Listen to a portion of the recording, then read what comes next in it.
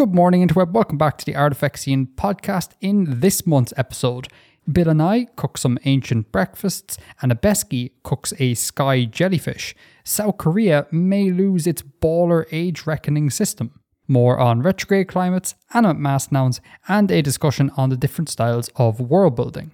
All that, plus lots of chewing, you have been warned, in this month's episode.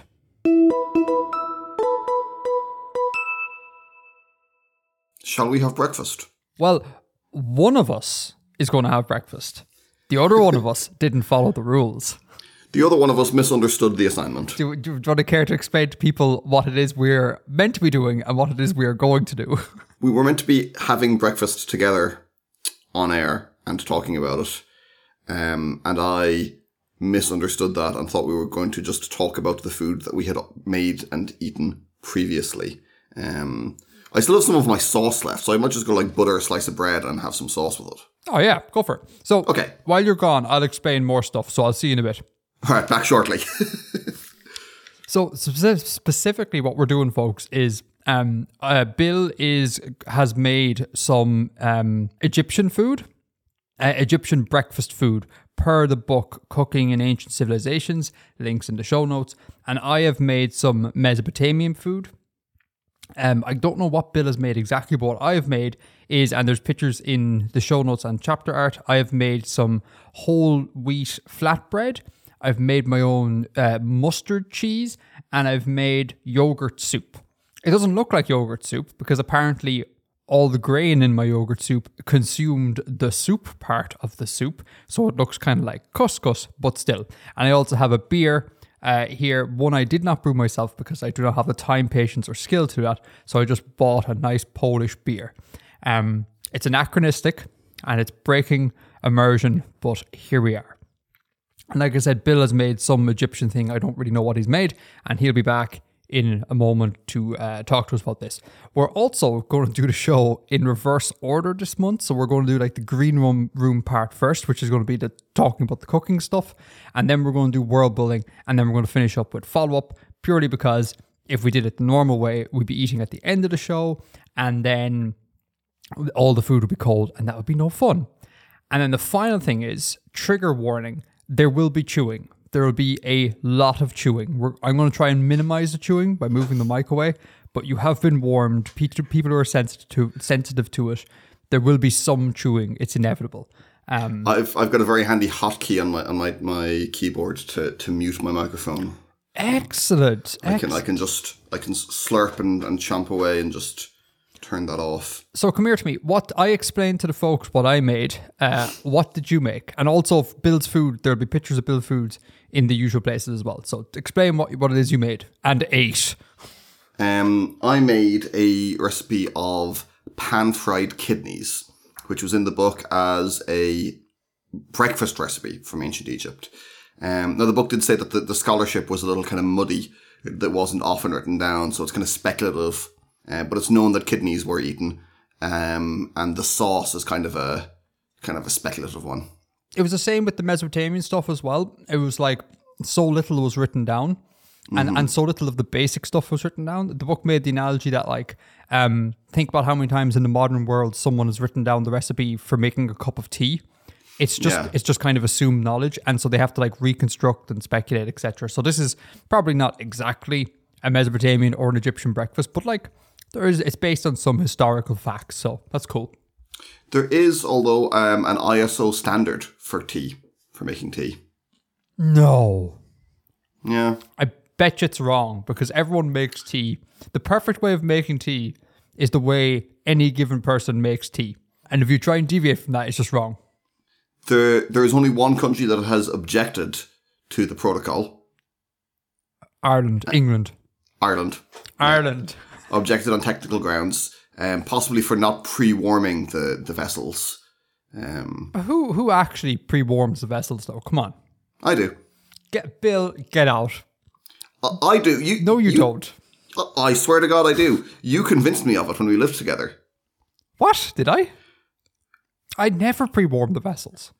We lived together and you didn't expect, you did a blind taste test with me where you made me 2 cups of tea and one was in a pre-warmed mug and asked me which one was better. And I said the pre-warmed one was slightly better.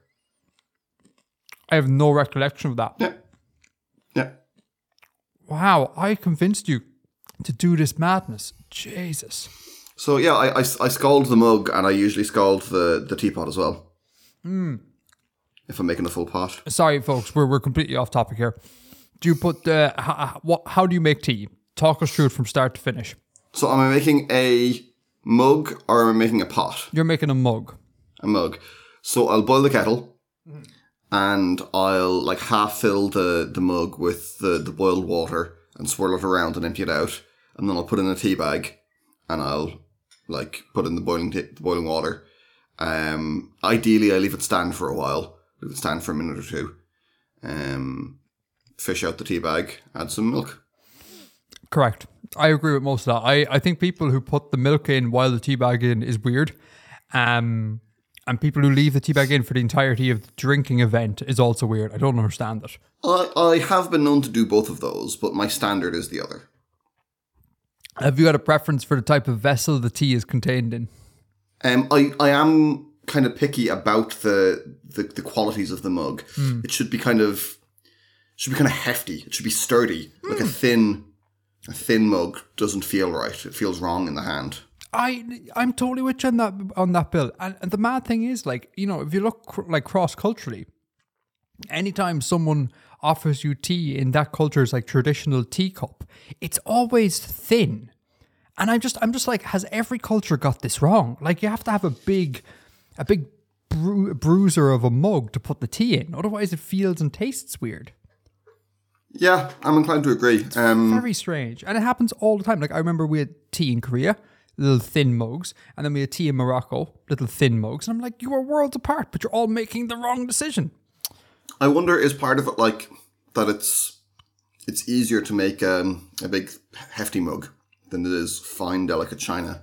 So that's kind of seen as a status thing, or it's a nice object to use rather than intimately connected to the quality of the tea itself. I mean, that is probably it. That is probably it. Of late, I have taken to. I've been brainwashed. I've been radicalized by the captain, and I've taken to drinking tea out of travel mugs. And at first, when I first saw this, I was like, "That's barbaric! Like, you drink tea out of a big feck off mug," and then. Things like, I need to hop in the car immediately after getting up. I'll just put the tea in a travel mug so I can drink it along the way. And then I eventually became okay with that. And then I was like, but wait a minute, when the tea's in the travel mug and the little lid is closed, it stays warmer way longer. This is much better. And now I'm habitually drinking out of a travel mug and I kind of hate myself for it. No, I think it's okay. I wouldn't judge you for it. Others would though. So come here to me. Your recipe. Talk me through it. What did you do? What did it involve? Was there any stories around gathering of ingredients that are interesting? Because I have some. Talk me through your process and what you learned. So as I said, I was making pan-fried kidneys, and the sauce was a vinegar and mustard sauce. Interesting. Yeah. So. First of all, getting the kidneys was slightly difficult. I went to a few places. There's kind of a food hall near where I live, which used to have like a really good organic butcher's. And I hadn't been in a while. And I went in and the butcher has retired. So there were no kidneys to be found there.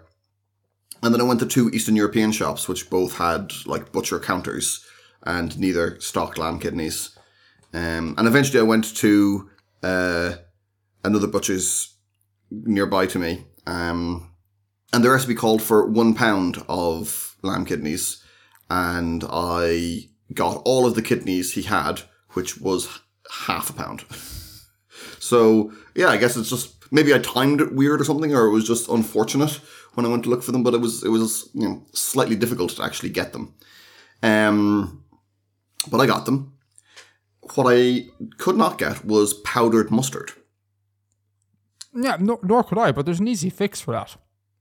What was your easy fix? You buy mustard seeds and you bang them in a mortar and pestle until you make your own powdered mustard.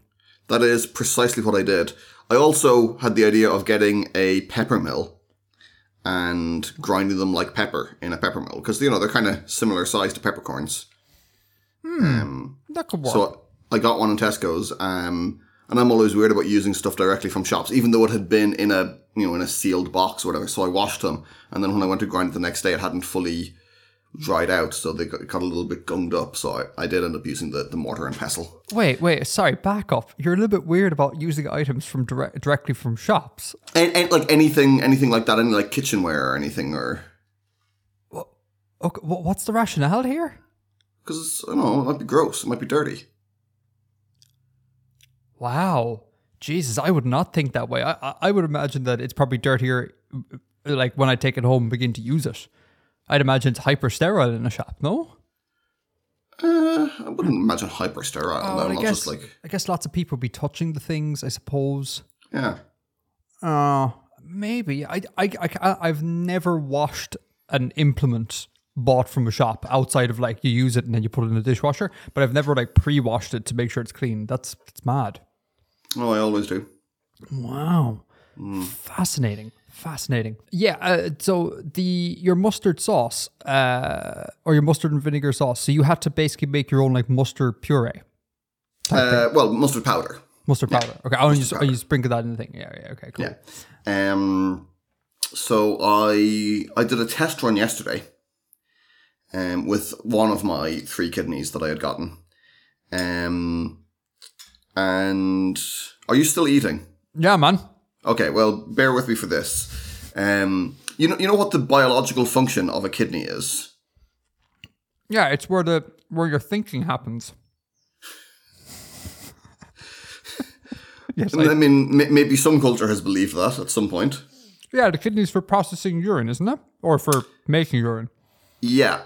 And after I cooked this first kidney, boy, did I know. Oh, no way. Did the lamb or something forget to go to the bathroom before it was slaughtered? I don't know what the story was, but it smelled real bad. Oh It no. smelled real bad.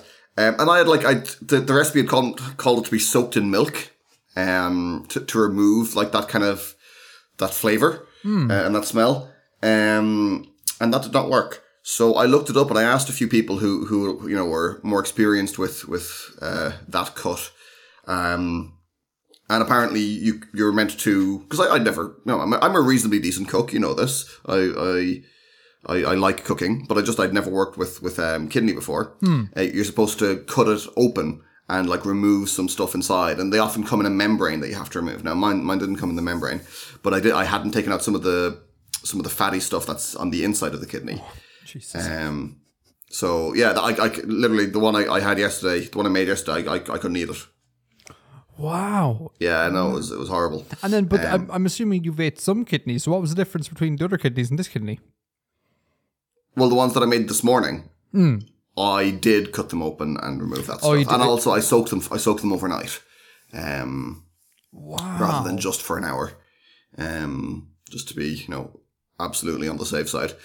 So that's kind of an interesting thing, like what you're saying about kind of assumed knowledge. It's unlikely you're going to find anyone writing down how to make a cup of tea. I guess the people who wrote this Cooking in Ancient Civilizations book kind of assumed people would know how to work with offal. Yeah. Which I did not. My response to a lot of the recipes in my section of the book was that, they're presented as things like, oh, this would be a dinner for a peasant farmer or whatever.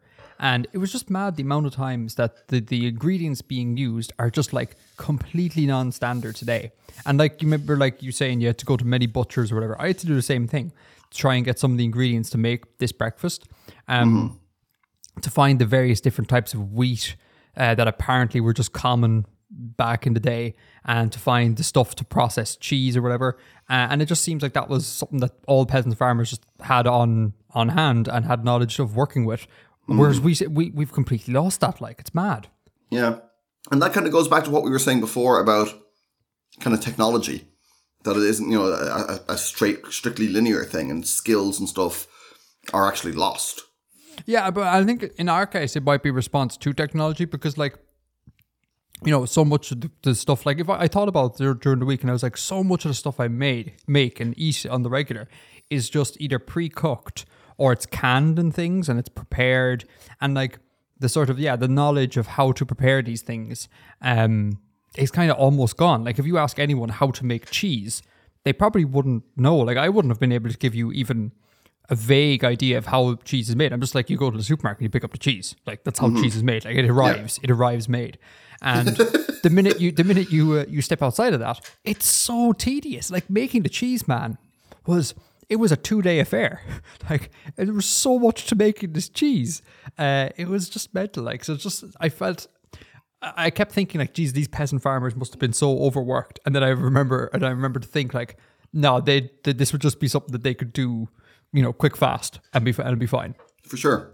And so your picture shows the kidney plus sauce with a slice of bread. Is that what the recipe called for, or would the Romans just would the Egyptians just eat the kidney, just take it in hand and eat it? I didn't really specify. Oh, so that was a bit. The bread was a bit twist on the recipe. Exactly. Yeah, the bread was my little flourish. I'll tell you one thing about my meal. The bread, right? The not having access to a lot of yeasts or self-raising flour is weird to me. Like the bread I'm eating now is like, it's unleavened bread. Unleavened bread is a bit strange. Like it's quite tough, and the colder it gets, the harder and more inedible it gets, which is just very weird to my modern palate. And apparently the book was saying that like a lot of people would in urban Mesopotamian centers, they would snub going to bakeries for this very reason, because if the bakery made bread or whatever, it would very quickly deteriorate. And so the off-the-shelf breads would be nowhere near as good as the stuff that you make at home that you could eat immediately, which is like the polar opposite of now. Like, if I make my own bread now, it's going to be crap, and it's be much better if I just go to like the bakery section of Tesco and get a beautiful loaf of bread. It's a direct reverse. I guess. Yeah, I suppose if you're getting from like a bakery kind of thing, but if you're good at it, I think homemade bread is better than your average shop-bought bread. Yeah, but if you're good at it, but I think I certainly amn't. And I would say a lot of people I know wouldn't say that their breads would be better than like a shop-bought bread. Maybe better than like crap, sponge bread, like the American white bread crap. Maybe better than that. But if someone tried to make like a soda bread, for example, my soda bread would be nowhere near as good as a soda bread made in the bakery, I think.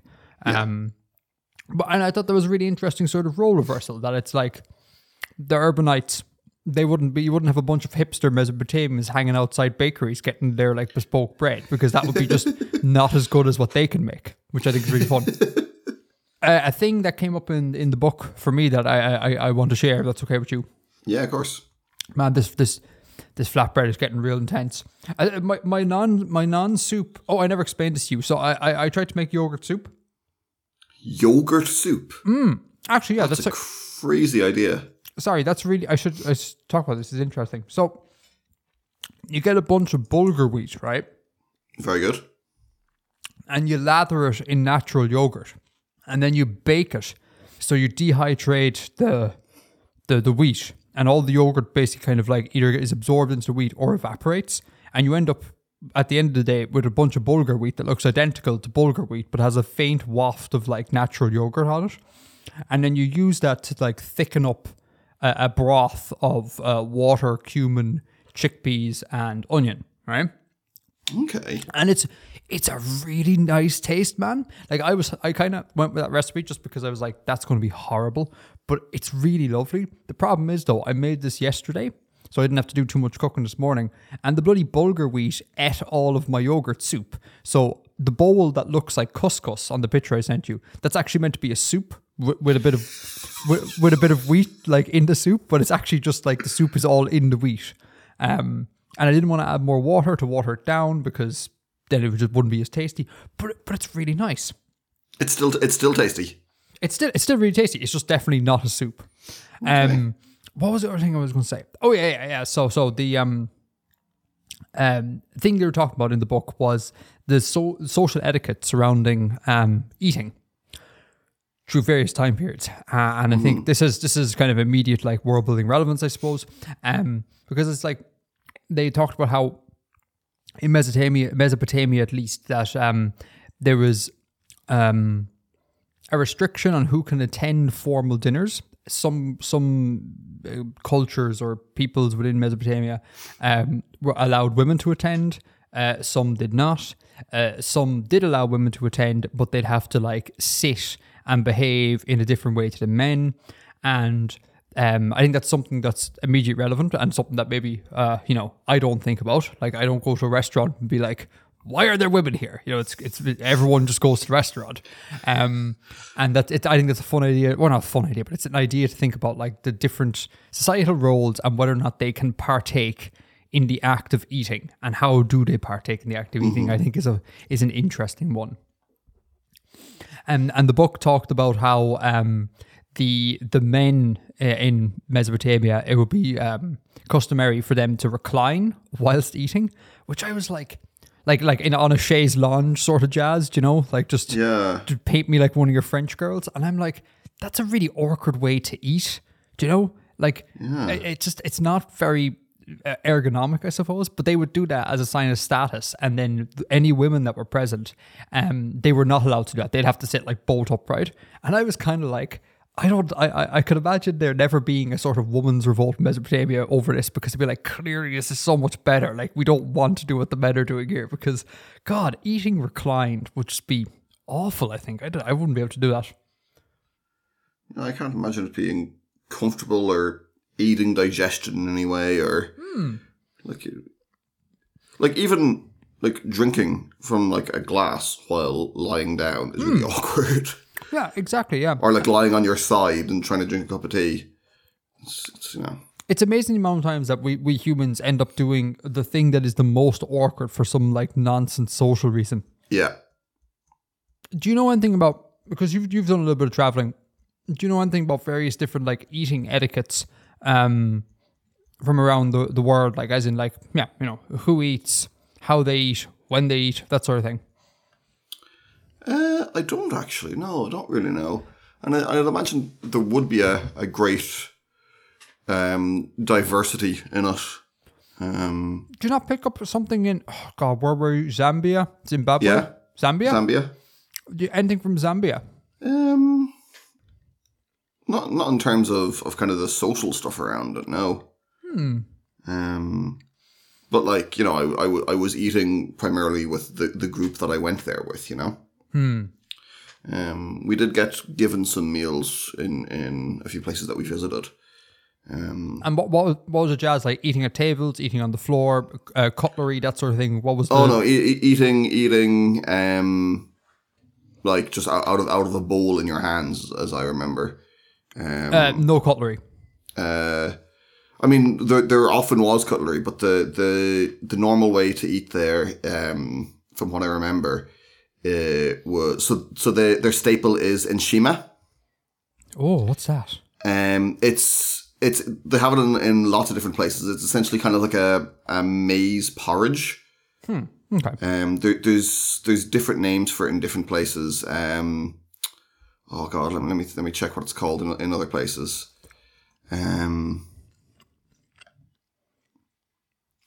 It's a little bit like polenta in Italy.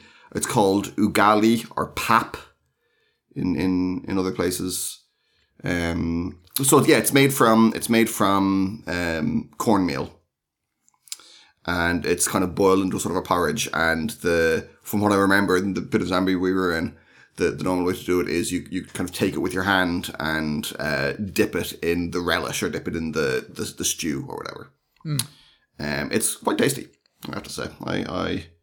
I enjoyed it quite a lot. I've always been in meaning to make it, but I haven't gotten around to it. Oh, next episode, what's called traditional Zambian cooking with Edgar and Bill.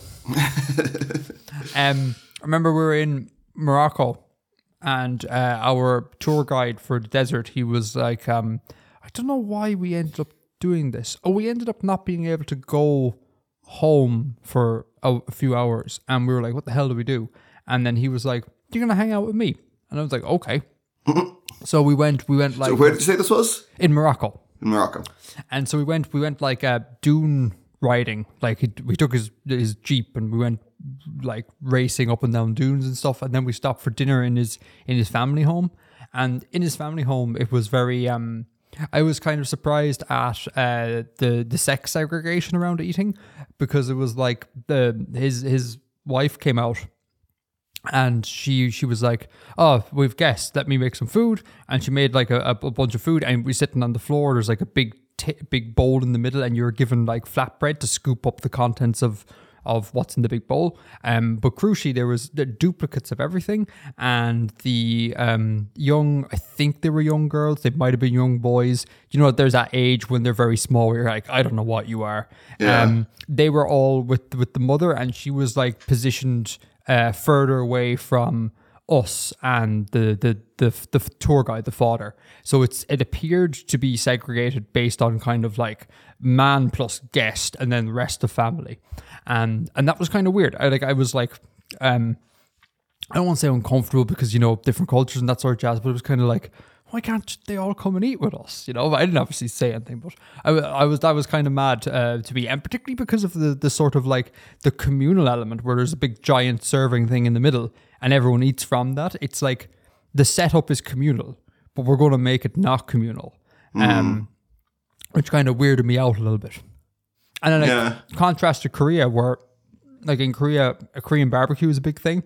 And that whole shtick is just hyper communal. It's like everyone, or at least in a restaurant, everyone sits in front of a big ass hot plate with all the food frying on it at once, and everyone just like, you know, grabs and takes and things like that, which I think is great. And I think it's really sad that in Western culture we don't have that. It's all kind of like, you know, you go to a restaurant, you're served your plate of food, and it's all very kind of like, this is mine. Like I really like the vibe of there's just food scattered everywhere and everyone's lunging over people and taking bits, and you don't order for yourself, you order as a group. I think that's really cool.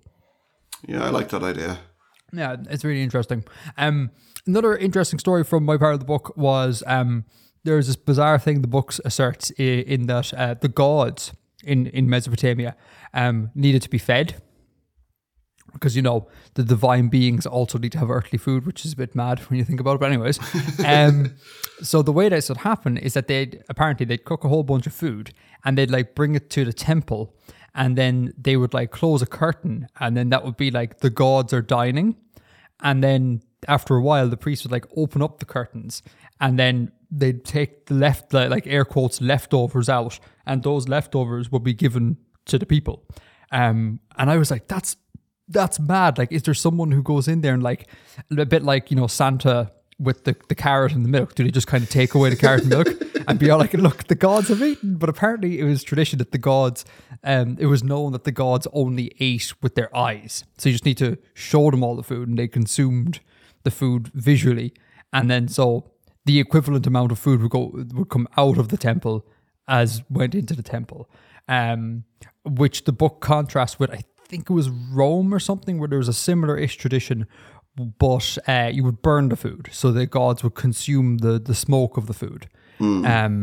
Which, to be fair, I think the Mesopotamians are onto something there, because you don't want to like go into the effort of making, you know, like prime Wagyu beef and then burning it. You know, it'd be a much better idea if the gods could just eat it offhand, or just visually.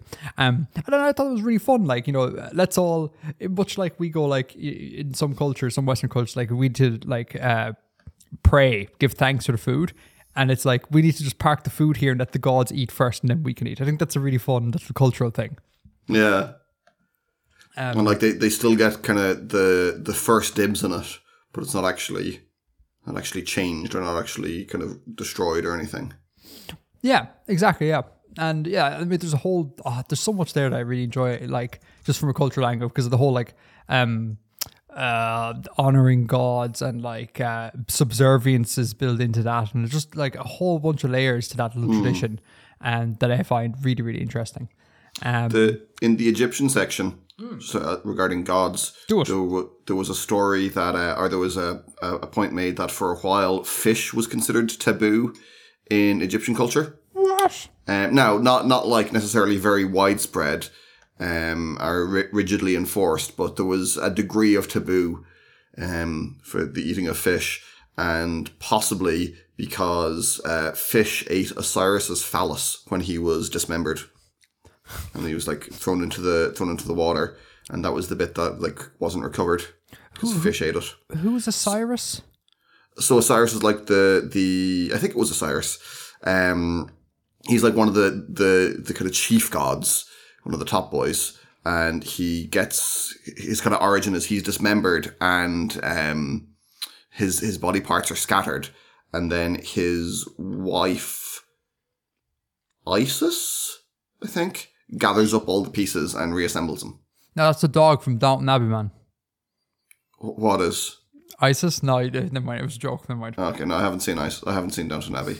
I haven't seen Isis. No, the shtick is that the Earl of Grantham, the guy who owns the abbey, he names all his animals Hugh after. Bonneful, yeah. What? Hugh Bonneful. That's it. Yeah, he names all his animals after. I don't know if it's exclusively Egyptian gods, but it's gods, and so he has this adorable Labrador called Isis. Which I found really strange because it's there's something, I don't know, there's something evil about the word ISIS. It sounds very nasty. ISIS. Do you think? Yeah, I don't think that's a cute name at all. I quite like it. I mean, I'm not saying I don't like it, but I don't think I'd name a cute Labrador ISIS. I don't. It doesn't have the right mouthfeel for me. It sounds sinister. Maybe it's all the sibilants. I don't know.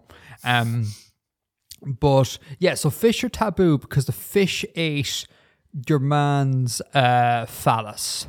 Yeah, that's one of the things in the chapter, yeah. That's so weird. Food taboos, I find a very fascinating part of our culture as well, because oftentimes they just don't make any sense whatsoever. Us humans, we're a big fan of telling people not to do things. Mental. Well, how do we ever land on this as a modus operandi? Don't understand. There was this isn't really taboo, but it's again, it's just leading on from stuff I was saying earlier. Milk apparently in ancient Mesopotamia had a weird sort of taboo, non-taboo. It was like it had an ambiguous social status. In that, because peasant farmers or whatever would have a bunch of cows, milk, the product of those cows, was seen as being very lower class. You drink milk, therefore you must own a bunch of cows, therefore you are not an urbanite like me, you are lesser, etc. That sort of thing. But also, apparently it was extremely common to offer milk to the gods in, give me a second, in like these ornate, like alabaster libation vessels. I don't know what that means, but apparently there's a big deal about offering milk to the gods. I think libation just means drink. A drink poured out as an offering to a deity. Okay. Oh, all right. Oh, that is a very specific word. Jesus. But it's also used as kind of like offhandedly as a drink in general. If you're being jocular. Jesus, man, this bread keeps getting worse. It's so tough. I am eating rubber. It is. The book was not lying when it said eat it immediately out of the oven. Jesus Christ. Anyway, yeah, so offering milk to the gods was a big deal as well. And there was kind of like, the book doesn't know why the doublethink was occurring here, but they speculate it might be something like milk went through blessings before it was served to the gods, to like rid it of his lower class status. Right. Or it was milk that was necessarily gotten from like temple cows, which are different from, the working class cow. And all this sort of jazz. So there seemed to be like this weird, status of milk, and they kind of were a little bit particular about like what the milk is doing in respect to like social order, which I think is a bit nuts. From a blessed herd, it's classy then. And I guess we kind of do the same thing with like alcohol to a degree, because I mean like a brandy is classy as all hell, but if you drink God, this bread, man. Jesus. But if you drink like cheap cider out of a plastic bottle, it's considered not very classy. So I guess we kind of do this with a lot of foods anyways, Yeah, that kind of makes sense. There's more to it than just what the substance is. No, like the presentation of it and like, yeah. Yeah, so I guess, the same milk presented in the correct vessel might be like, whoa, fancy. Apparently, in ancient Egypt, milk was part of the ritualized offerings for the dead. Really? Yeah. So it says here the earliest recorded reference to milk is in the funerary offerings for King Unas, who had milk, 3 kinds of beer, and 5 kinds of wine for the afterlife.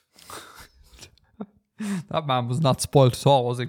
5 kinds of wine. Jesus Christ. Hold on a second. I want to pull up a list here. Give me a second, because this list kind of blew my mind. But you need to bear with me. Sorry, I have a physical copy in front of me here, so lots of noise, lots of table page turning. Hey, there's the table noise. Yeah. So another thing that hit me was, and I probably should have known this already, but the amount of foods that like just weren't present in the ancient world. And I should specify again, like didn't have pizza. Yeah, they had no bubble tea, is what they had. I should specify that this book uses the term ancient world, but it's clearly using that in reference to only Mesopotamia, Egypt, Greece, and Rome. Yeah. So it makes no assertions when it says ancient world. It makes no assertions about anywhere outside of those areas.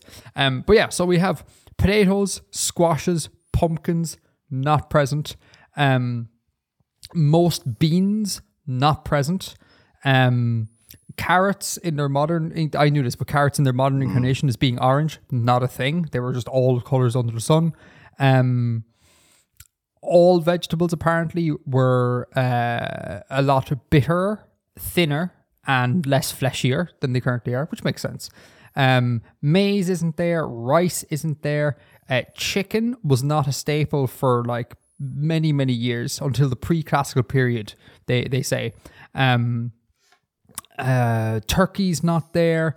Cinnamon, ginger, cloves, nutmegs, cardamom, all not there. And the list goes on and on and on about stuff that isn't there. Sugar not there. And even when sugar did make its way across, it was apparently only really used for medicine and not for sweetening. They do that with fruit juices.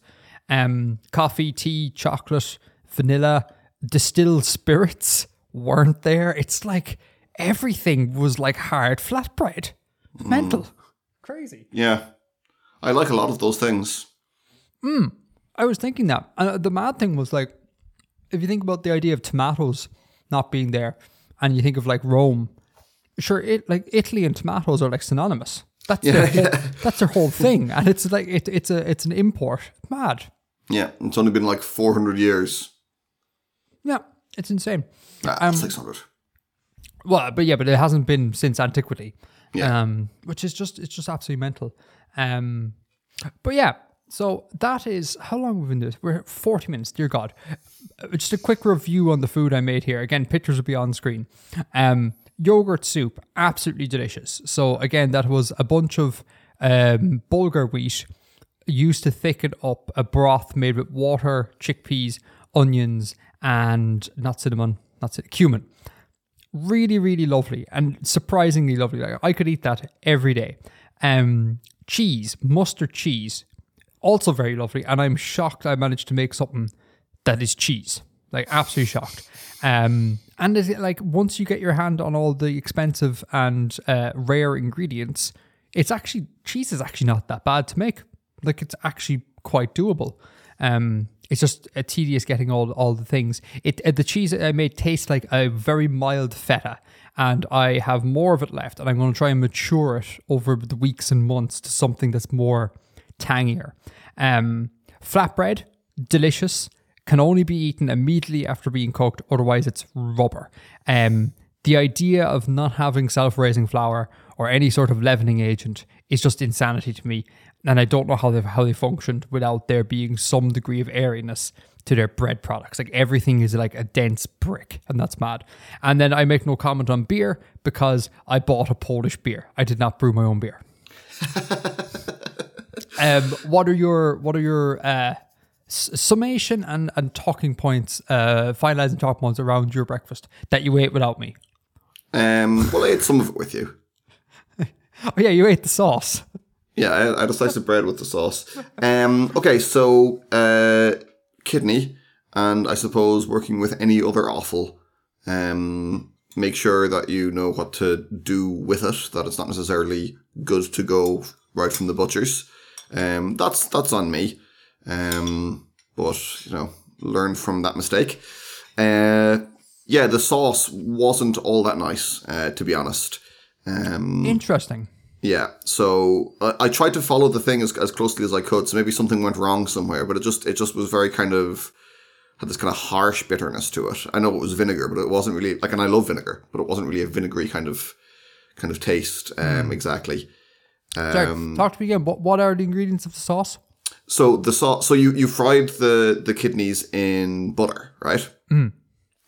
And then after you take them out, the butter is still there. And you add diluted vinegar and powdered mustard. And you heat it for 45 seconds was the time given. And then you add some chopped parsley and you swirl it around and then you drizzle it over the kidney. So that's what you can see in one of the photos. And you can see the sauce. That's what I poured over it. I had one of the kidneys by itself and then I had the next one with the sauce. And yeah, I had to kind of make an executive decision what kind of vinegar to use because the book didn't really say what vinegar they had in ancient Egypt. Same. So I figured maybe they wouldn't have had distilled malt barley vinegar. So I went with white wine vinegar because I know that they did have wine and it's very easy to go from wine to vinegar. Yeah, That's and also I'm not that big a fan of mustard. I don't like mustard as a condiment. Like when you get a jar or whatever of mustard. I figured I'd try it as in this form and see. So if I may jump in here, I know this is meant to be closing, but now there are more talking points. I'm kind of with you. More often than not, I don't like mustard. And I had to make my own mustard to make the mustard cheese, because you essentially just spread mustard throughout the cheese and then curd it up. I started making it and I was like, oh, it's going to be awful, like all the mustards. But this mustard was lovely. And I think a lot of mustards like Dijon or that whole grain mustard, they're kind of, by virtue of industrialization or whatever, they're kind of mass produced to be kind of super weapons of itself. It's super spicy, it's super intense, everything's just ramped up. And this mustard I made was chill AF. It was just some ground mustard seeds, a little bit of vinegar to make it into a bit of a paste, and it was so nice that you could just eat it with a spoon as a snack. It didn't have that harsh bitterness. It was delicious, absolutely delicious. So I wonder, is it what you don't like about mustard is the modern hyper mustard we have? Because this mustard was I bet you I could give it to people and not tell them it's mustard and be like, what is this thing? It's just so not mustard. It's crazy. I'll have to try that. Yeah. I have an entire bag of mustard seeds to do something with now. So oh, stop! I have so much wheat bran. I had to buy wheat bran just to dust a surface. I now have a kilo of wheat bran. I don't know what to do with. I have bulgur wheat. I'd never cooked with bulgur wheat outside of this dish. And I'm like, what do I do with these things? I also have the enzymes to make cheese. And I'm like, of all the things, I cannot really, short of just continuing this cheese making odyssey, I can't really use these enzymes for anything. So I have a lot of crap lying around the kitchen. Anyhow, sorry, you were summarizing things. Keep going. So that was the sauce. The kidney was actually very nice now today. When I had cleaned it out properly and soaked it for a bit longer. As I said, I had to kind of make an executive decision to have something with it, so I just used bread because it was nearby. And I figured if the ancient Egyptians had access to soda bread, they would have eaten it. Oh, yeah. Definitely would have. I think it's safe to assume that anything can be accompanied with bread always. Yeah. Yeah. I don't really have, I think that's all my points, the assumed knowledge and, what to do with which vinegar, etc. But, it was a good experience. I would cook with kidney again. It turned out nicely. I probably wouldn't be in a rush to make the sauce again, though. I really want to try this sauce. Oh, wait a minute. I have this cookbook in front of me. I could just make said sauce. I am making the sauce. I want to see how bad this is. Man, maybe Well, now you see, I think part of it will be the fact that it was specifically the butter that the kidneys were cooked in, so it'll have some of the fats and stuff that's souped out of the meat. Crap, I'm not sure I want to go on a kidney finding odyssey. Yeah. Do you know, I think we might have missed a trick here, Bill. I think we should have perhaps cooked the same dishes, not different dishes. That might have been a trick. Okay, next time we do a food episode, we'll cook together and we'll record together and we can eat each other's dishes.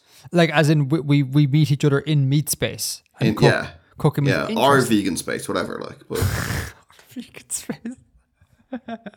We are definitely not vegan. Humans are not vegan.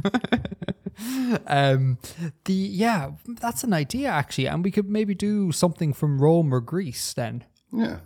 That is a very interesting. Folks, let us know if you're interested in this. I'm not sure how much interest there is in more like artifacts in cooking, but if there is interest, yeah, that sounds like a great idea. Final thing before we move on to the rest of the show. Just a funny little thing. I went into Holland and Barrett, which is kind of like, for those who don't know, it's like a kind of like a bougie health store. Health foods and supplements and expensive health foods and supplements. I would say this is not. Yeah, this is for people who have perhaps a little bit more money than sense.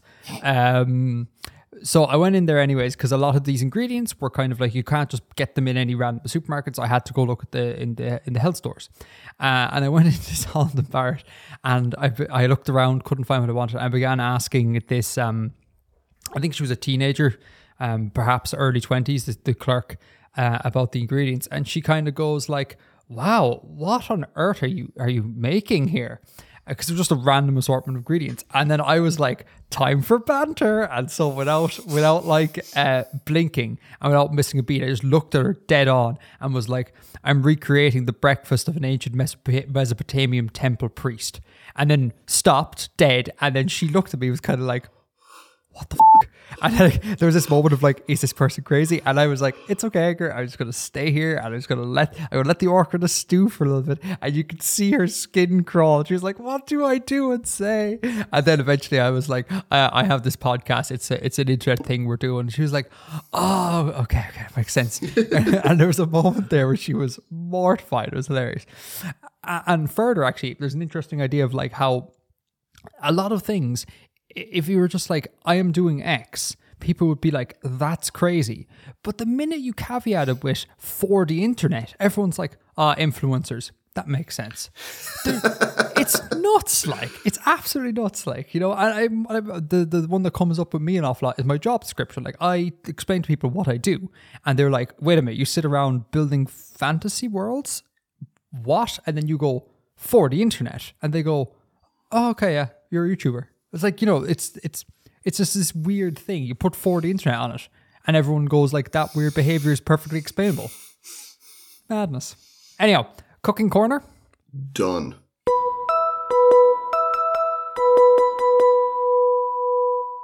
So, Bill, given that this is the Artifactsian cooking show, you've done some cooking-related world building, correct? I have done some food-related world building, correct. Excellent. Do you want to do the usual, give us a rundown, launch into it? It's a letter. We have seen one of these characters before, and another one has been mentioned, so keep your earballs peeled for that. And I'll get straight into it. Cool.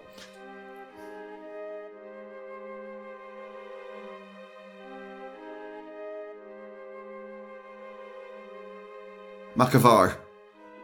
I have left this morning on company business. I may not be home this evening, so I have instructions. Please prepare the spiced Atramia jelly for tomorrow's meal. Chief Bailiff Teidfov is attending, and he has a particular fondness for that meat. Serve it in the Upvevi style. If this is not familiar to you, I shall describe it below. Firstly, remove all the lower appendages, being careful to cut as close to the body as possible. The longer limbs should be set aside for curing. The lesser ones may be used as offal. The excess skin of the sack should be carefully cut free. Carefully, I say, as it is required for later use. After these preparations, rub the central bulb with vinegar and salt, and then rinse in cool water. It requires no further cleaning. Stuff the bulb with figs and ice herbs, and rub in oil. Wrap the bulb in the skin from the sack and rub once more with oil and ice herbs. Bake this in the number 2 oven for 3 turns of the prime glass. The baker has been left instructions to prepare a setting of tentacles in pastry. Place the roasted bulb in the centre of this pastry. I trust the selection of other dishes to your expertise. I will be taking to the table at midnight. As to other business pertaining to the kitchen, it has not escaped my attention that theft of foodstuffs from my stores has increased in the past weeks. As head chef, I expect diligence in ensuring this does not exceed reasonable amounts. Given the frequent food riots in Lansk's current climate, servants relying on company wealth and supplies is advantageous to us. Threatening the stability of those supplies is not. Those serving my household can expect to be well fed, not to profit from thievery. I have every reason to expect your competence and cooperation in this matter. Your attachment to my current staff is new, but a long and mutually prosperous relationship is certain, should we understand each other. I trust we understand each other. Finally, ensure that all bread, flour and meal ordered for the house are from the mill at First Tower, and ensure it is clearly ordered in the name of my staff. Erbavi is buying the sawdust from my timberworks in exchange for a good price on unadulterated grain. Dajag to Shansha, Commander, Tamar Company Lansk Depot.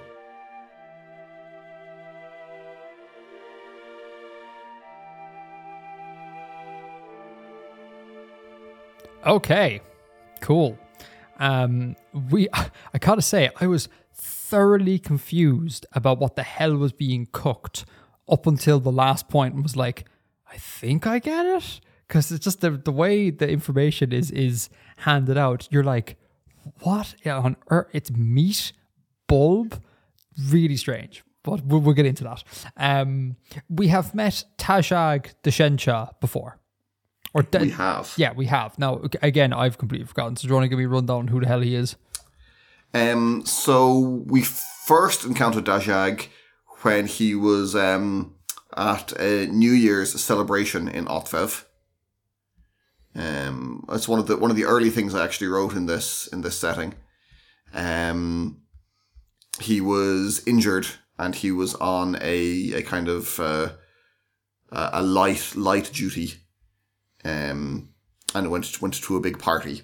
Oh, that's it. It's the holiday celebrations. Yeah, the Year's Rise revel. I do remember that. So that was Dajag.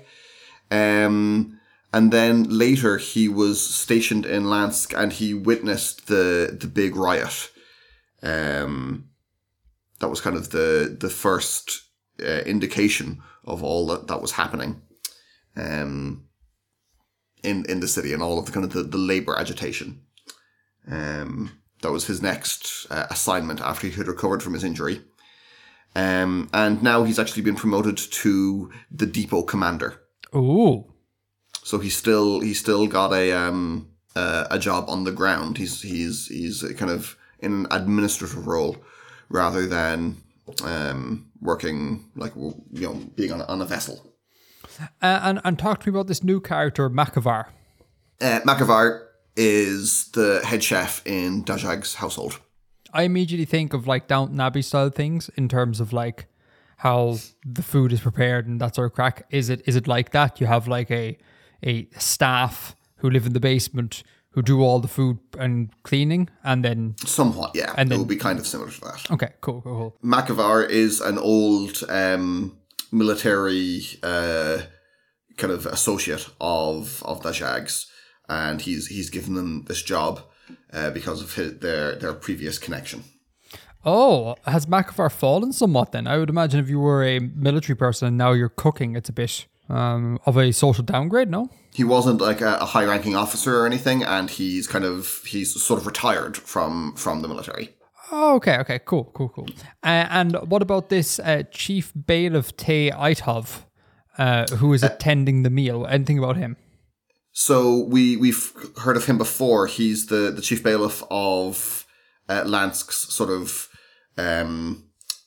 municipal authorities, and he's also from Mirsphere, as Dajag is, and they're kind of meeting for kind of political strategizing together, or kind of working out what to do about the agitation. Mm-hmm. And so then we get to the food, right? Mm-hmm. So this spiced Atmaria jelly. Atramia. Atramia. I read that completely incorrectly. I'm assuming that is some sort of jellyfish-like thing. Yes, more or less. Definitely more so the jelly, less so the fish. Less so a fish? Do you mean as in not in water? Yes. Sky jellyfish. Yes. I'm not wrong. Woo. Okay. So these are flying gelatinous jelly fish-like things. Kind of. They're not really so gelatinous. So the bulb is kind of the central body, and that has a sac around it that can kind of increase or decrease in buoyancy, so it can move up and down in the atmosphere. And it has tentacles below. Okay. Do you want to hear a very interesting thing about jellyfish? Always. So, I'm not sure if this is all jellyfish or just a particular jellyfish, but there's at least one jellyfish whose brain is wrapped around its esophagus in a donut shape.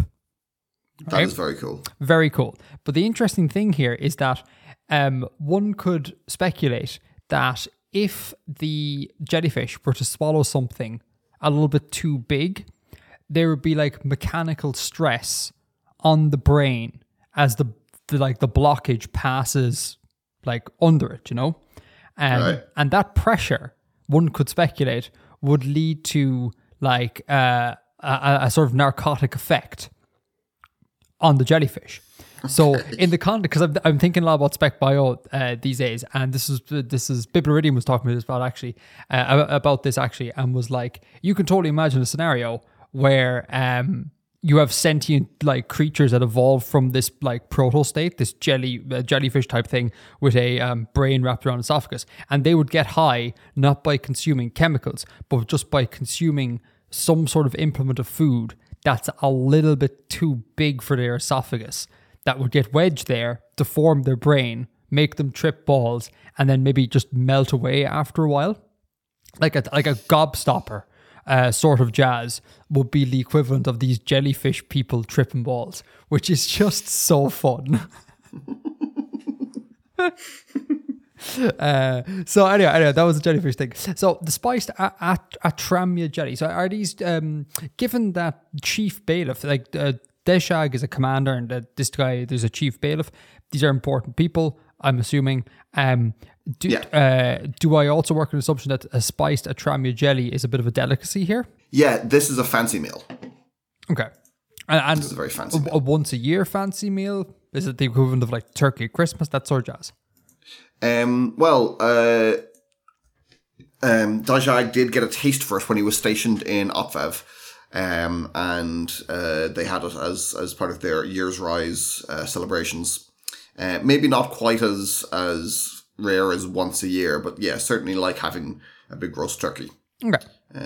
So not everyday fare. The average groundsfolk would probably never have it. Sure. And then so some of the ingredients here, ice herbs. What is an ice herb? Talk to me about that.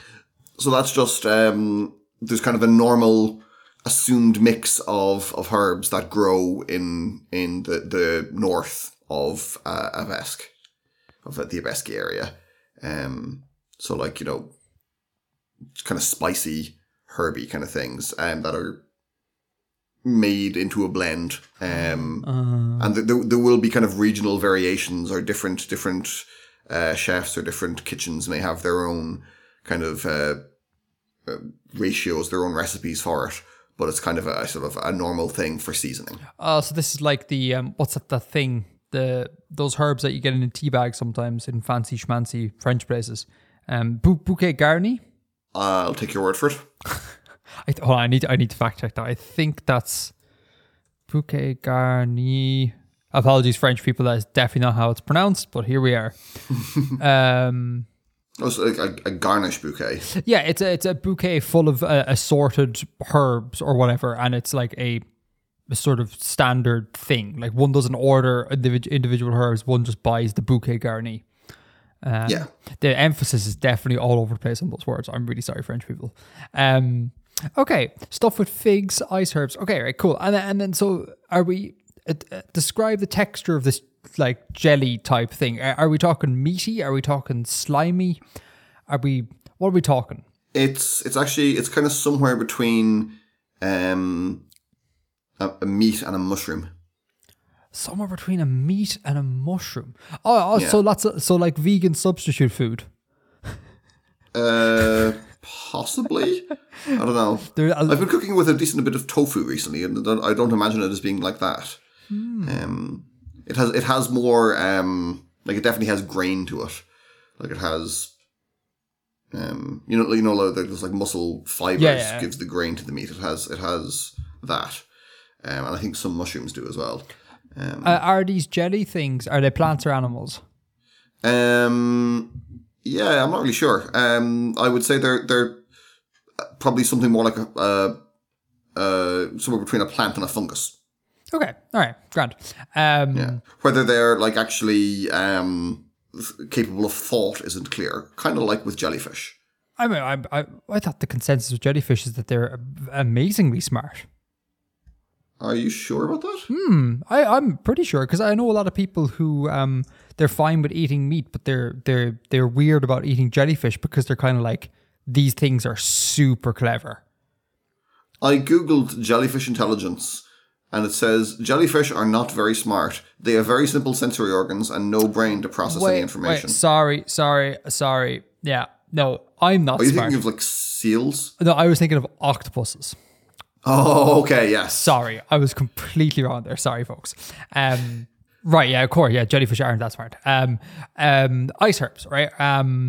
Then it says bake in the number 2 oven. What is a number 2 oven? Is that just the second oven in the kitchen, or what's that about? Yeah, he has various ovens in his kitchen, and that's the correct one to bake this at. Like there is a routine. Different ovens will be used for different things and will be kept at different temperatures, or things like that. They will have sort of different settings and different things that they're suited for. And then afterwards, after describing the recipe, Dejark says, "I will be taking to the table at midnight." What's that about? That's very late to be eating. What's the sort of expected time to be eating for the Abeski? For events like that, it could be a late thing. Especially like if he's expected to be off on business. And Eitvalv is a very busy man, has a lot of business to do. So that's just like they often shift their schedules in that direction. But ordinarily, what's the sort of eating time? Do the Abeski and do peoples on this world, do they generally follow like the solar cycle, like eat when the sun goes down, breakfast when the sun comes up, that sort of thing? Or is it I'd imagine sort of regular working people would, but not necessarily the elite. Okay. And would there be a general culture of what's the culture surrounding dinner? Do you know of? Like, are they a culture that values having a big giant meal in the middle of the day, or are they very much prioritize breakfasts? Because I often find that very interesting that some cultures are kind of like, the thought of having dinner at 6 is nonsense. You just have a big breakfast and a little bit of lunch, and that's you for the day. And then if you ask a different culture, it's an entirely different eating regimen throughout the day. So what's the let's say specifically for the upper classes, what's their sort of typical regiment? Would be, that's a good question. Let me think about that. I suppose, an evening meal would be the main one, because that's when you can do this kind of like business and networking sort of stuff. So culturally, that would be kind of emphasized there. For groundsfolk, I don't know, the time of day when they're not working. So depending on their shifts, etc. Yeah, I suppose, like you said, it's very much tied to the natural rhythm of the day. No. Mm-hmm. And then all the way at the bottom of the end, I'm not sure if there's anything to bring up about the thievery in the middle paragraph, other than I felt like that was tying it to the general narrative thread that's been going on of late. So I'll skip that, but feel free to come back to it later. At the end, you were like, finally ensure that all bread, flour and meal ordered for the house are from the mill at First Tower. Why? What is this place? Is this some sort of renowned wholesaler? What's that about? Because Erbavi is buying the sawdust from the mill and giving him a good price on unadulterated grain. Who is Erbavi? I'm confused. She owns the mill at the First Tower. Oh, okay. Oh, sorry. He's just getting a good deal. Sorry. My bad. Yeah, that's all my points. What have you got to say about it? Why is the woman who runs the bread mill buying sawdust? Why is the woman who is running the bread mill buying sawdust? I can think of two things. One uses sawdust to like light fires and cook things. Mm-hmm. Or I suppose a more nefarious thing is that you put a bunch of sawdust in with flour and it's cheaper to produce bread. Exactly that. Exactly that. Exactly that. Which is historically like very, very common. Yeah, apparently, which is just mental. Yeah. Absolutely mental. Gross. It is gross, isn't it? What else have we got? So about the kind of the paragraph about the theft and stuff. Mm-hmm. Essentially here there is a culture of kind of mild corruption. Yeah, because you say so, like, make sure the theft doesn't exceed reasonable amounts. Yeah. So it's kind of, they're kind of hoping that the commander will turn a blind eye to theft from his household, and the servants kind of, they regard that as a kind of an unspoken perk.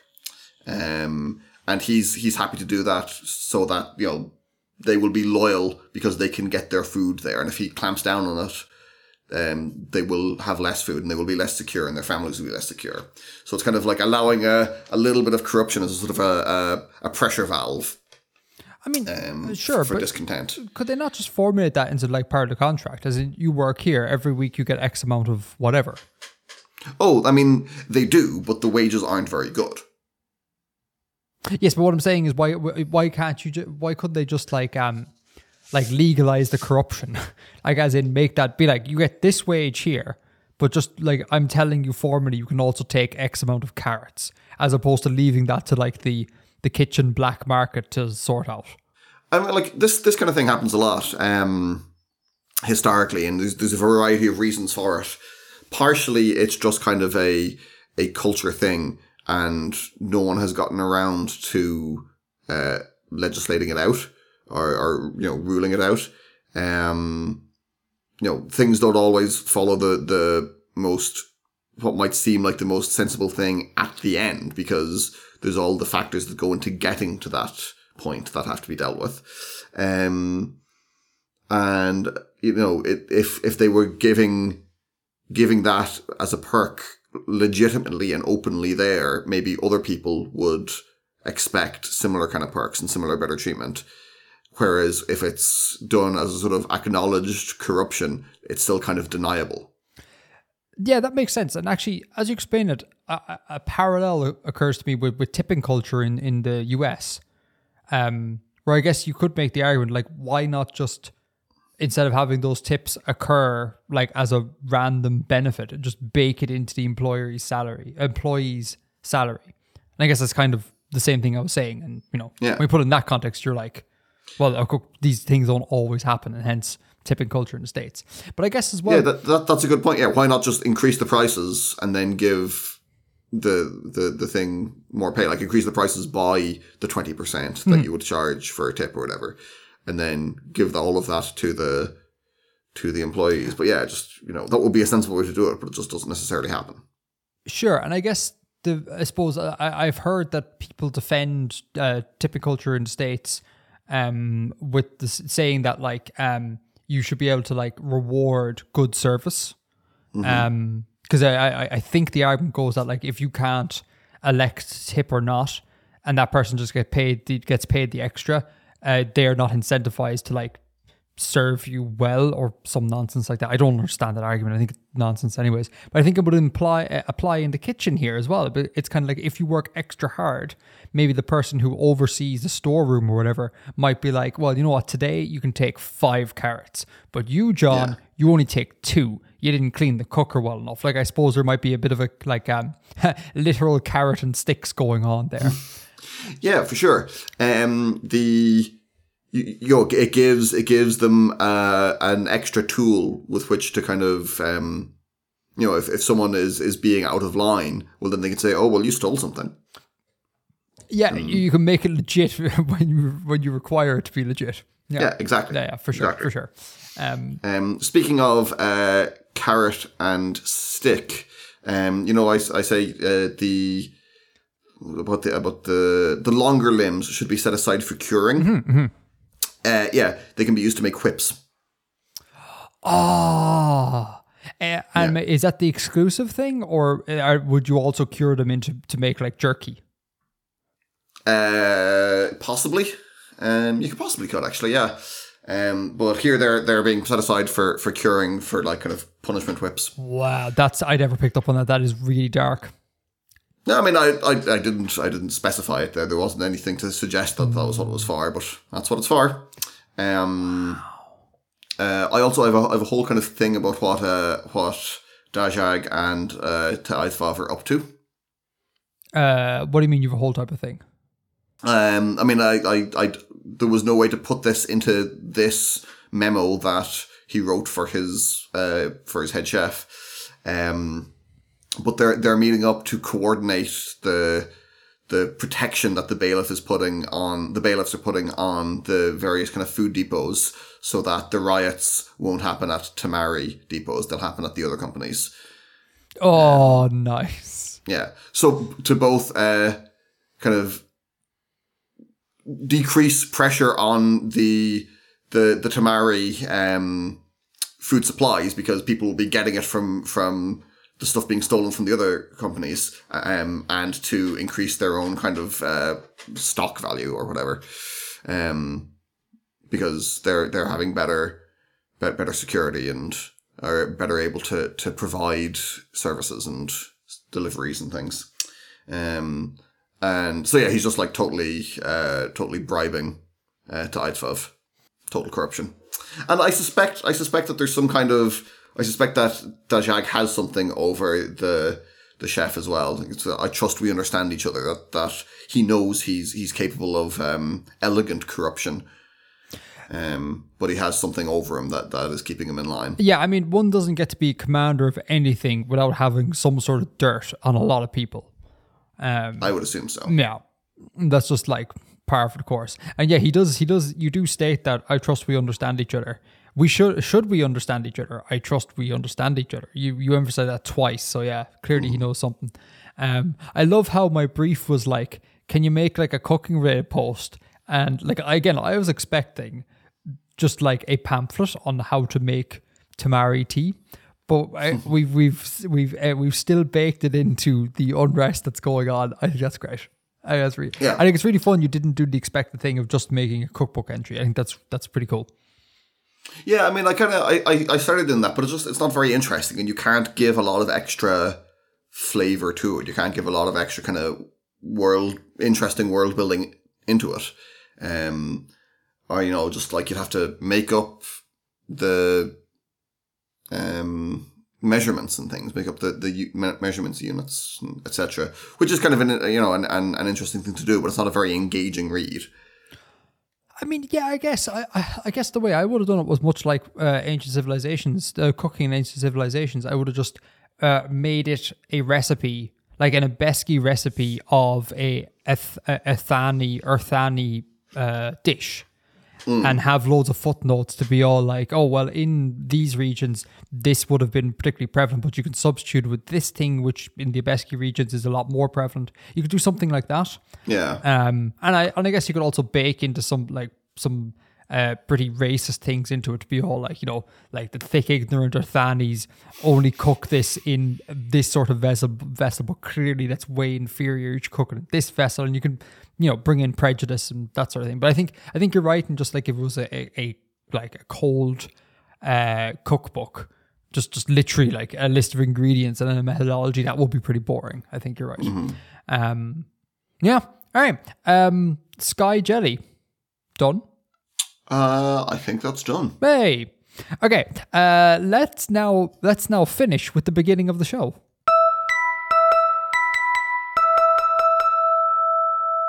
Yeah, let's open with some follow-up.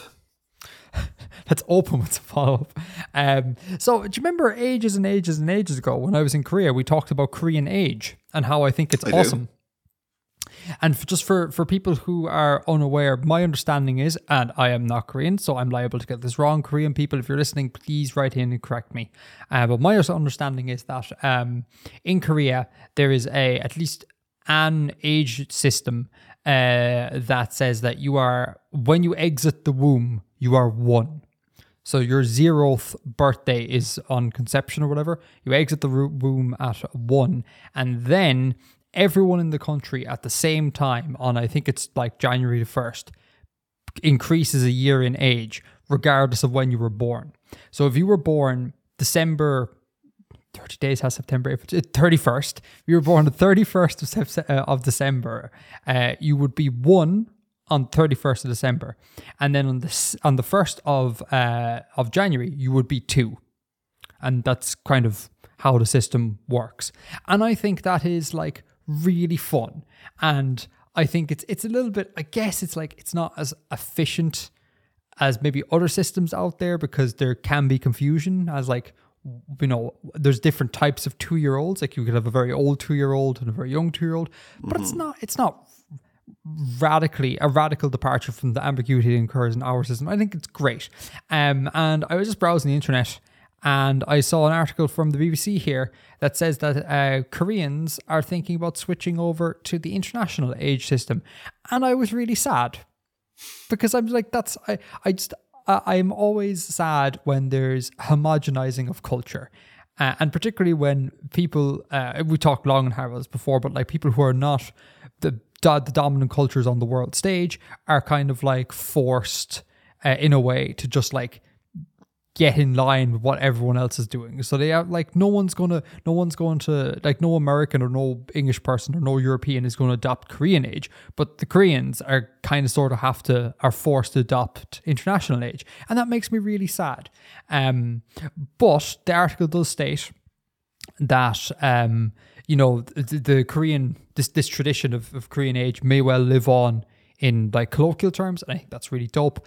And apparently also this has been a thing that the government has tried to do for a while. There's been a couple of bills to try and get international age to be the norm, and they keep being defeated, which is I'm also really happy about, because I'm like, yes, we need like interesting culture and flavor. Like we don't all have to be Westerners. Like, come on, this is awesome.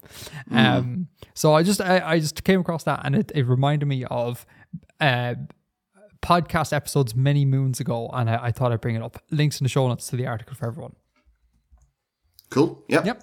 I mean, and you I'm assuming you would agree, like, because you don't strike me as a man who is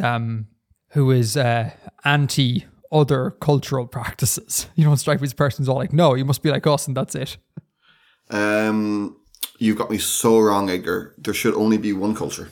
That is my firm belief. No, of course. I mean, I find that one very peculiar. That specific one quite peculiar. I mean, you know, it doesn't actually matter in any way, but just it's so different to how we think of age, and like, you know, a 2-year-old should be able to walk, etc. I mean, that's just what I'm thinking, because, you know, a lot of my friends are having kids and stuff, so I'm thinking in those terms, and it's peculiar to me to have something where that doesn't make any sense at all. But yeah, it doesn't actually really matter. No, it's just a different way of counting things. And obviously, because everyone understands how the thing is calculated, they're not going to think of that in the same way. They're not going to think, well, a 2-year-old has to be able to walk, because that expectation is arrived from a totally different point of view. Yeah, and I mean, there's an awful lot that we do where we need to have age ranges to clarify things. Like, you know, an 18 to 24-year-old will be expected to do X, Y, and Z. We already have that, and we already have that ambiguity. There's always going to be ambiguity in any sort of age system, unless, you know, you give your age in like hours exactly, or time, seconds since the Big Bang.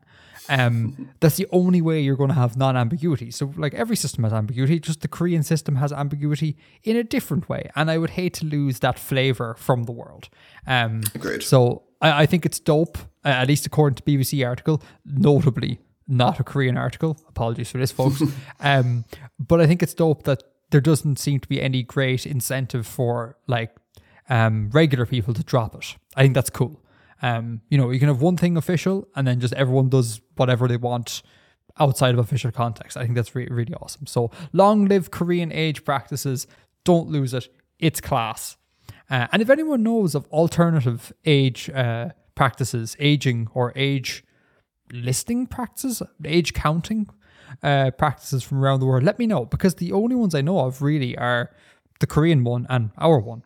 I don't really know of a third. So if anyone does know, please let me know. That would make for some really interesting follow-up. Absolutely. All right. Point two.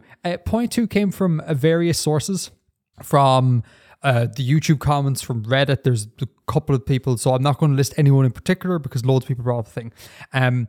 We talked, Bill, last time you were talking about planets. Remember we were talking about orbital motion? And you had said something to the effect of... you would postulate a scenario where there was a planet who had one face facing a star always, but it was like rotating. So it's like on its side, rotating around, but one pole was always facing the star. Yeah? Yes, that's what I was trying to explain. Yeah. Interrogate. And you can hear me, if you go back and listen to this, folks, you can hear my brain go, wait, no, that's not correct. And then for me to like struggle to try and explain why the hell that will be incorrect. And I failed miserably on air. And the Reddit and YouTube put it perfectly. Just that scenario can simply not happen because it just violates the conservation of angular momentum. Yeah, exactly.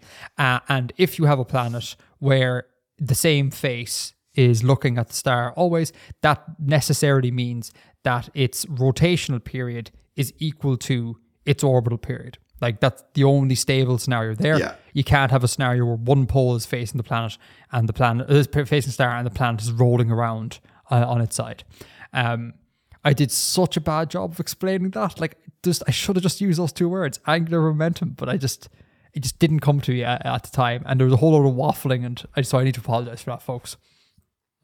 I'll forgive you in time. In time. It'll take a little bit of time. Further clarifying point on, again, last show, I think it was Harry Cook sent in their Celtic language, and we got talking about animate mass nouns. And again, you know, word is scripted. I think I would have picked words a little bit better here. I think a lot of people took away from what I was saying that, like, I think the concept of animate mass nouns just don't exist. Like, they shouldn't exist because we care about animate things and we like to count animate things. Therefore, there is no such thing as an animate mass noun.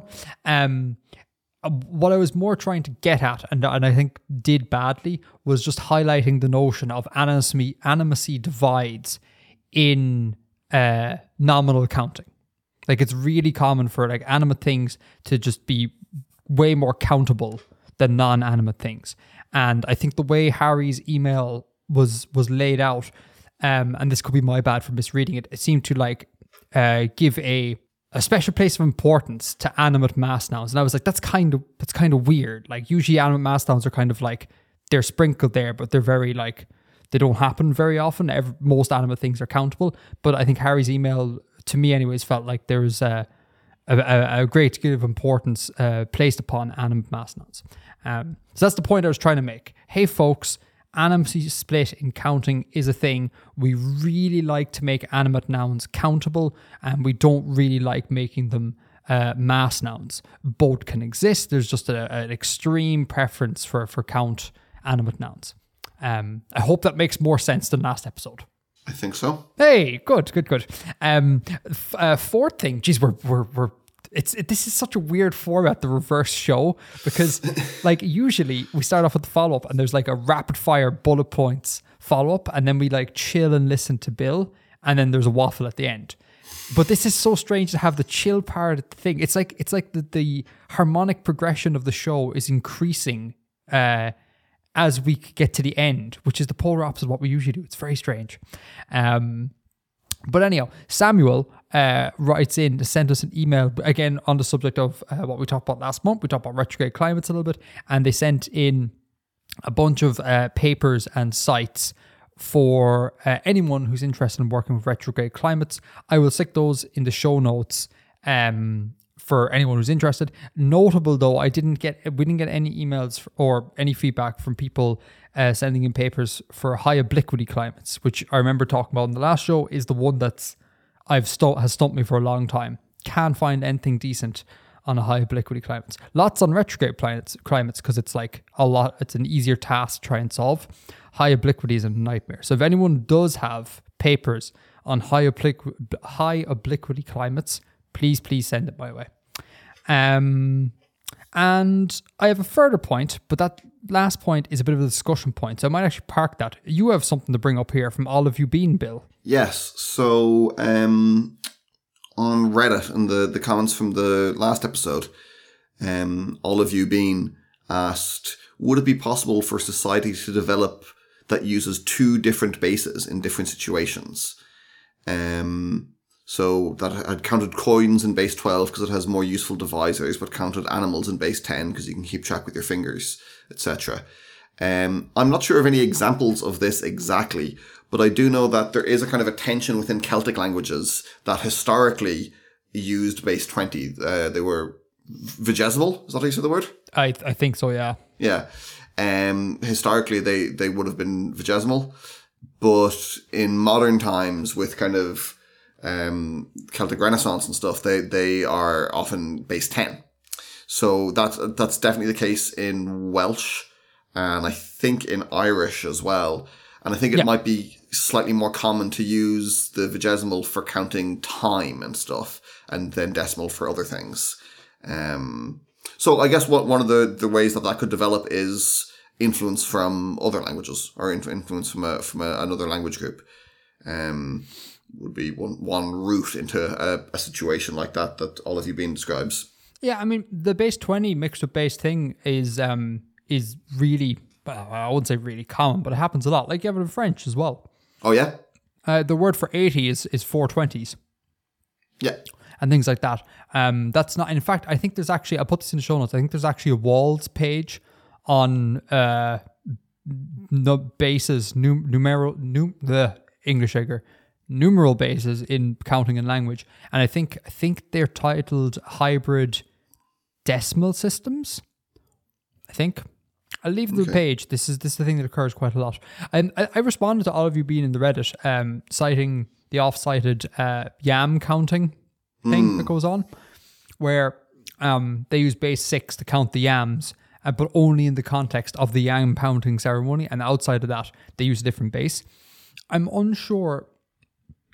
I've never looked into it more than this, but I wonder if Are you eating again? I am, yeah. How's the bread now? The bread, it's really nice. It's just very tough. So what I've been doing is I've been soaking the bread in the sort of cheese juice, and that softens it up a little bit. Which sounds gross, but it's delightful. But anyway, what was I saying? Yeah, I wonder if in the base 6 system they use an entirely different set of numbers or they use the same numbers. I always wondered that, but I don't actually know. But these things happen where there's different bases going on for different things.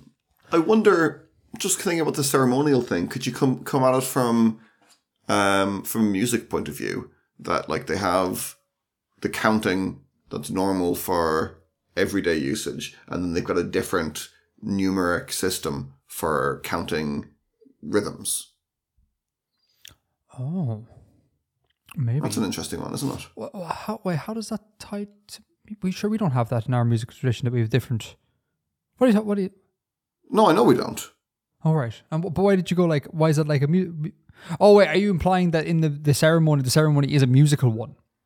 Well, just like it is a ceremonial thing and it involves counting, and that's like a specific usage, and music as well could be a specific usage, and it doesn't need to conform to the same limits of communication as counting sheep or counting fingers or whatever. Yeah. But it could still be understood as numbers. Yeah, I mean, yeah, possibly. I don't know is the answer. If I can find the Wikipedia page, if there's a Wikipedia page on the yam counting, I'll throw it in the show notes. I don't know, but yeah, these mixed systems like happen a lot. Okay, now the final point of the show. Sorry, I'm eating the bread again. The chew zone. I've been moving the mic away. Hold on. It's so good though. This sounds like massaging my own ego for my cooking. It's not that. I was just expecting everything to be horrible and bland, but it's really tasty food. Like really tasty. James Gunter. Final point. James Gunter writes us an email and they take issue with a stance I have, which I think is actually an interesting debate point I'd like to have with you, Bill, if that's okay. I'll read out the whole email.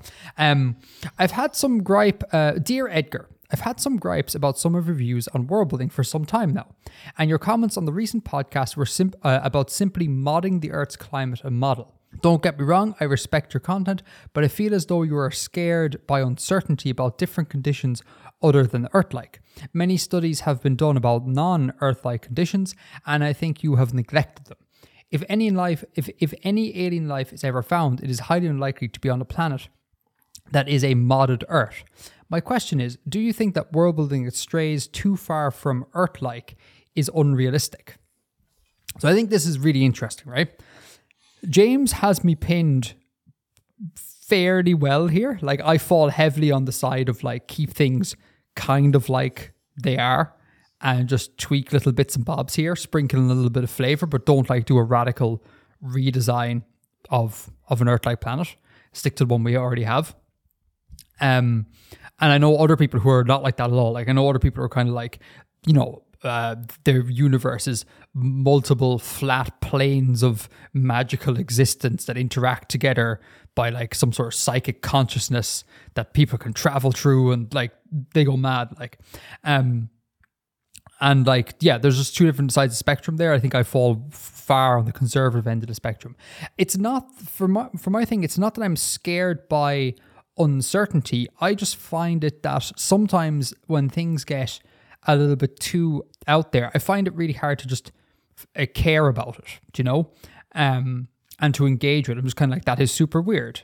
Great. Like it's fun that this super weird thing has been made, but I don't dig it as much, I get great joy in keeping things like very Earth-like, but tweaking something and going, oh, if I just make this one tweak, everything changes. Like I put a little bit of chlorine in the atmosphere and suddenly all the trees are made out of rubber. That's really interesting, as opposed to like I have a planet that is orbiting 4 stars and it's actually a double planet system with 5 moons and a ring system, and there's the whole solar system is passing by it passes by the black hole periodically at the center of the galaxy and all this sort of thing. It's like that's a bit much. Like it's a bit much for me. I like to keep things stay within the realms of certainty, tweak things, and then watch the madness come from that. And the other point about it is that James says if alien life is ever found, it's highly unlikely to be on a planet that is modded Earth. That is correct, for sure.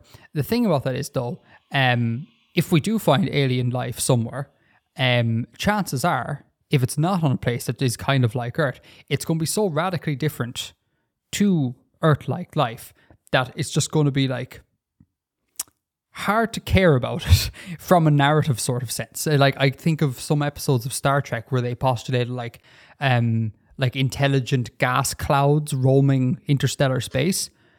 Like it's very hard to like make a D&D campaign, for example, where you're an intelligent gas cloud. Like that's so far removed from the human experience and how humans experience the world that it becomes kind of like just very difficult to engage with and kind of uninteresting, like too trippy. So that's another thing why I think like I like taking very Earth-like conditions and just tweaking certain things, because anyone looking at it can still be like, oh, this is like an Earth-like planet, right? This isn't anything radically crazy. I can kind of engage with this pretty easily, but there's some weirdness around the edges. That's a thing. That's why one of the reasons why I fall on this side. And then the final thing before I pass it over to you, Bill, is that I think whenever I do kind of evangelize the just take Earth and mod it a bit, I think there can be people can hear in it an implicit, I think that's the air quotes right thing to do, and if you do anything different, you're doing like world building wrong. I just want to make that like really clear. Like that is not the case. Like this is just how I like to do it, and I like to tell people how I like to do things and then take it or leave it. There's no right or wrong. It is an art form. If you want to go for like mad, weird and wacky, push the boundaries of how we think about how the intelligent life, for example, could arise and live on a planet, you go for that. That's like entirely cool, and I would celebrate someone for doing that. It's just not my bag, but there's no judgment call in there on my part at all. Yeah. Yes. So thoughts on that? Do you agree, disagree? Do you have anything to add? I think you made all of the points I was going to make. Wow. Yeah. That's really rare, Bill. Because usually I say a thing and then your immediate thing is, Edgar, no, you're entirely wrong about this because X, Y, and Z. That's a bit harsh. No, that's harsh towards me, not towards you. I'm being self-degrading that I can't come up with decent talking points and you rebut them very easily. No, I think you're right. Like there's basically, especially for what you do, which is explore kind of the scientific basis and the maths behind things. It is a lot more difficult to do that. When it's the more speculative it gets, the more difficult it is to do your job. That was going to be my first point, but what you leaned more on, which is what I was going to say, is it's harder to engage in as a consumer, as a reader of the story or whatever. It can be really worthwhile. It can be really engaging. It can be very effective, but it is more difficult to do that and keep the kind of the same level of rigor that's involved in what you do. Yeah. So I mean, there is definitely scope within world building to do that stuff, 100%. And I would enjoy seeing that. And I would enjoy seeing the different kinds, like you said, they're really kind of out there, shifting planes held together by psychic consciousness. That's fantastic. Or, do something really kind of hardcore, scientifically accurate, but just very, very other. All great approaches, but it's just, it's just a different flavor and a different approach. Yeah, it's just a personal taste thing. And then, but I think another thing actually I meant to say, and I should have said previously, is that another reason why I fall on the side of the more kind of, God, this bread, sorry, hold on. Oh, and now the beer is warm. Oh, God. This Mesopotamian breakfast is going south fast. South of the border, down old Mesopotamia way. Another reason why I fall kind of more on the conservative end of things is that I've been surrounded by creative people like my whole life. Like my dad was an architect and an artist. I studied music in college. I trained for a summer to be a sculptor with sculptors for a little bit. And so I was always like interested and surrounded by creative people. And like literally throughout my entire life, every time I engaged in any sort of creative endeavor, I was always kind of, and I sought advice from those around me. I was always given the advice of like, just be less weird, like rein it in a little bit. Like you don't have to paint using every single color possible right now. Just constrain yourself a little bit, like keep things more low key. And I think that's... You're a maximalist by nature. I am a bit. And I think that spills over to how I think about world building. It's like, yeah, I could have a planet that has like a high obliquity planet that has rings, that's also retrograde, that also has a double planet, that's also at a Lagrange point, and put all the things I know that we can do that's kind of weird in the astrophysics domain or the astronomy domain, put it all into one setting. But like, I've been trained over the years to just immediately go, no, stop. Do one of those things and like make it like a feature of the thing you're doing. And yeah, I think that's just become second nature now. So if you talk to Edgar, like, I don't know, 15 years ago, I might have been, and in fact, I think some of my early attempts at world building were this, where they're just kind of like kitchen sink world building. It's like, I know a thing, high axial tilt, that's going to be put into this project, no matter what's already in the project. So I think that's another reason why I err on this conservative thing. Is just I've had it drilled into me by a bunch of creative people throughout my life that I respect, and they all seem to share this kind of common ethos of like, less is more.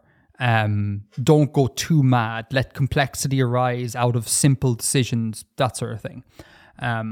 Would you agree with that sort of ethos, Bill? Let complexity arise out of simple conditions. Yeah. Don't. Yeah, I'd say so. I think that's kind of an interesting way to do it. Like, change a small element and see what the knock-on effects of that are. For sure. Or I think the stadium one that always sticks to me is like in composition class in college. I remember doing the like going mad with like, I want to do everything all at once. Mm-hmm. And the professor was like, okay, tell you what, just go away for a week. Will you just write like a short piece of music? You limit yourself to it being short. You're not writing an epic hour-long piece, just short. And just give me 2 notes. Pick 2 notes. That's all you can do. 2 notes, 1 page of music, go. And I remember being like, this is bullshit. And then as I started writing, I was like, oh, wait a minute. This is actually kind of like, this constraint is awesome. And then at the end of it, you end up with this like really complex thing, but it starts from very simple conditions. And that I find to be deeply pleasing, you know? And again, just to tie it explicitly back, in world building, that's the equivalent for me, taking a planet, putting a smidge of chlorine in the atmosphere, and then weird stuff happens. As opposed to, it's a planet orbiting a black hole with, I don't know, intelligent space dust around it. Like, that just doesn't do anything for me. I think the way I often think about music, and it sort of applies here, is, and it applies in a lot of situations, things can be better defined by what they aren't or what they don't do than what they do. The restrictions are often better at defining what things are. It's all about the notes you don't play, Bill. And I think that kind of can be applied a bit here. Like, if you're trying to do everything, it's hard for any one thing to mean anything at all. Mm-hmm. And I think if you have like super weird out there speculative settings, I think that kind of almost lends itself to attempting to do everything, to like maximize the speculativeness of the setting. So therefore you do all the things. And as you say, it means that any one thing doesn't mean as much. Yeah. But I want to just reiterate, that is not a judgment call. Like, that is literally just my personal taste. Sure. I really don't want people to go away with this thinking like there is a right or wrong way to create art. Like, there absolutely isn't. So that's just really important. I'm just trying to give you how I'm thinking and how we think about this. Art, there's no right and wrong in art. One cannot stress that enough. And anyone who does tell you that there's a right and wrong in art is a silly person. Don't listen to them. Closing points. Go for it. No, as in, do you have any closing points, or is that the show? I don't think I have any closing points. I think all of my points have been made. Brilliant. I enjoyed this topsy-turvy, weird show today, Bill. I liked it. Is this an example of making one change, doing the show in reverse, and seeing what happens? I mean, I would say the one change is deciding to cook, and then that like leading to, oh, well, crap, the cooking section has to go first because the food needs to be warm. Ergo, the whole show has to be reversed. Ergo, this might be the genesis of an entirely new form factor for the Artifacting podcast. Who knows? Like, things could get mad trippy from here on in. We just don't know. But we started off with a very simple thing. We'd like to make breakfast. Could do like a sonata form episode where like we talk about two things in the first segment and then we talk about them like separately and then we talk about how they connect together in the second segment, and then the third segment we talk about them both again, but the second one is now the same thing as the first one. Oh my god, this is going to lead to like a whole tangent that may or may not be cut. Yeah, we need to stop this before we get into a tangent. No, Jesus, no. We're going to get into the tangent. Hold on, I'm really intrigued in this. Our usual show, Bill. What would you describe its form factor as? Because there's clearly 3 sections. Yeah. But they don't, like, so it's not a through composed format. But these sections have no real interaction with one another. So, like, I was just like a straight ABC, but what is ABC? Like, there's no label for that form, is there? It's a short rhapsody. What's a rhapsody? Like A, B, C, D, E, where they're not necessarily related to each other. Is that the definition of rhapsody? Just like that's what rhapsodic form is. Yeah. Oh, I never experimented with rhapsodic form. That sounds like a mad cop out altogether. That sounds like a form where someone just didn't want to do form. Yeah, I mean, you could make that argument. Yeah. So oh my god! So what we do is like we do a rhapsody on world building. Yeah, I suppose. The title of the show. Oh no! I actually that is a strong case for title, and it actually kind of makes me happy. Well, it's got nothing to do with food. I think the title should be food related. Oh, yeah, but rhapsody on cooking doesn't make any. I'd like to have like a rhapsody thing in there. I'll think about it. And now, if I do make a rhapsody related title, this part of the show would have to remain in the show in order for that title to make any degree of sense. True. I mean, you can leave it in either way, but if you do call it that, you have to leave it in. That is fair. Yeah. But I suppose if the title of the show isn't Rhapsody, this whole bit would just be a bit of a slog for people. Potentially. I have decisions to make on the cutting room floor. Anyway, I really enjoyed myself, but that was really fun. If you really like this food crack, let us know, and we can expand upon it a little bit, perhaps, because I am mad interested in learning about how different people's cook. I think that's really fun to learn about. Yeah, outside of that is the show. Thank you for watching. Thank you for listening. Thank you for supporting the show on Patreon. Links to all of these things are in the show notes. Until next time, Edgar out.